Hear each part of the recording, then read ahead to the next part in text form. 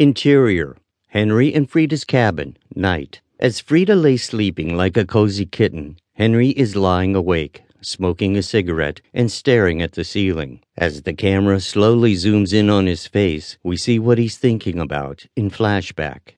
Dissolve 2, exterior, the Lucas cabin, 1948, day.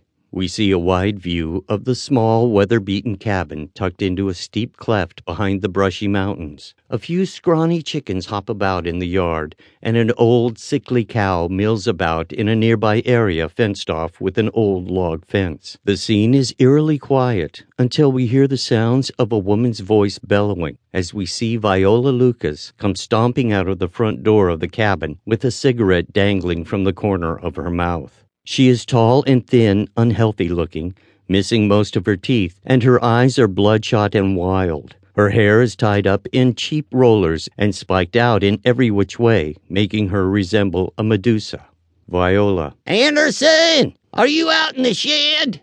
The door of a nearby shed pops open, and her husband, Anderson Lucas, hops out onto the porch. He is using 2 old flat irons to maneuver himself around. He, too, is thin and unhealthy, dirty and grimy. He has been in the shed cooking up another batch of his volatile moonshine.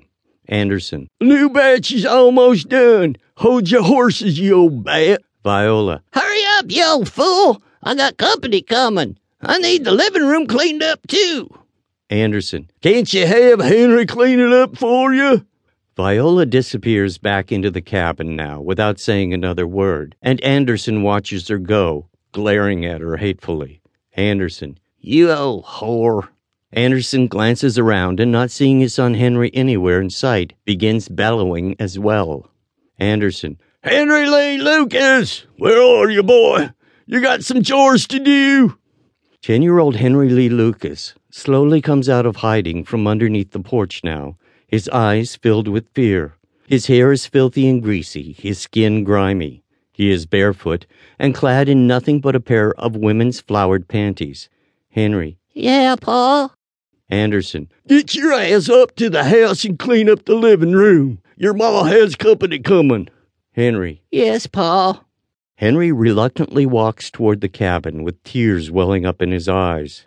Interior, the cabin. Viola is stomping around and running a hairbrush through her hair and cursing under her breath as Henry comes in, his eyes fixed on the floor. It is obvious he is terrified of his mother. Viola. Damn it, boy.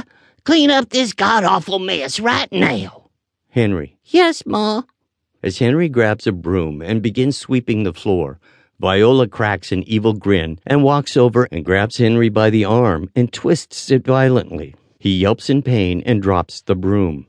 Viola. Sweeping that floor? You look like a little girl. I ought to call you Henrietta. Henry, squirming and crying. No, Ma, please. Viola. Henrietta, Henrietta. Henry. No, Ma. Viola begins dragging Henry out of the room by his arm, and he's fighting it, kicking and screaming all the way. Cut 2. Interior, Viola's bedroom, night. In the dim moonlight stabbing through the window, we see Henry, clad in a little girl's dress and high heels, and wearing a wig, huddled in fear and humiliation in the corner, sobbing quietly and closing his eyes.